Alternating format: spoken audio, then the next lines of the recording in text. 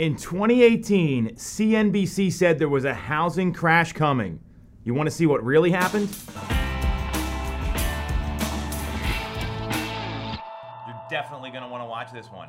So we've heard a ton of noise, and I'm going to call it noise, in the marketplace, specifically in the media, about a housing crash is coming. The bubble's going to burst. And we've talked about it a little bit on the show here.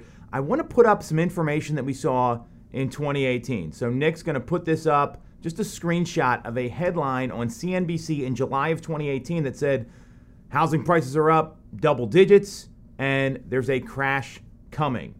And we know what happened. I'm going to give you some historical data just to recap it. 2018 was a pretty good year for real estate. 2019 was even better, and we know what's happened over the past 24 months since then, from 2020, 2021, and now into early 22. So in 2018, from July to December, the average price of homes that sold in Philadelphia, Montgomery, Delaware, Chester counties was $305,000. The following year, in 2019, it went up to $314,000. Then in 2020, it went up to $347,000. And in 2021, $386,000 was the average sales price for all the homes that sold. So what we know is these experts were dead wrong. There has not been a crash. And what everyone is failing to recognize is this. There's a lot of concerns about mortgage rates. People are worried rates are in the fives now. What I know is a lot of the buyers getting into the market, they're buying a home no matter what the rate is because they're motivated. They've got some sort of life change going on, whether they're forming families, they're having kids. We know millennial home buyers are driving the market right now, so they're making a home purchase for the long game.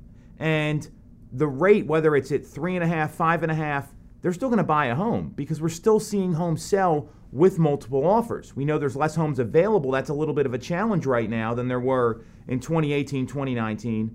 But the rates aren't stopping people from transacting. And in order to give you an idea why, we're going to put up another chart here from Keeping Current Matters that talks about the amount of home equity that can be built if someone bought a home at $360,000 at the beginning of the year in January 2022, and what the predictions are for what that will add to your net worth. So we got the chart up here. You're looking at just under $100,000 for family net worth. Now, we know that money is not something you write a check for or you go spend, but it helps build wealth. And that's one of the main reasons why people transact and buy homes in the first place. So the rates aren't stopping people, and they're not projected to stop people. What's really happening right now is we've got a supply and demand issue. And this is simple economics.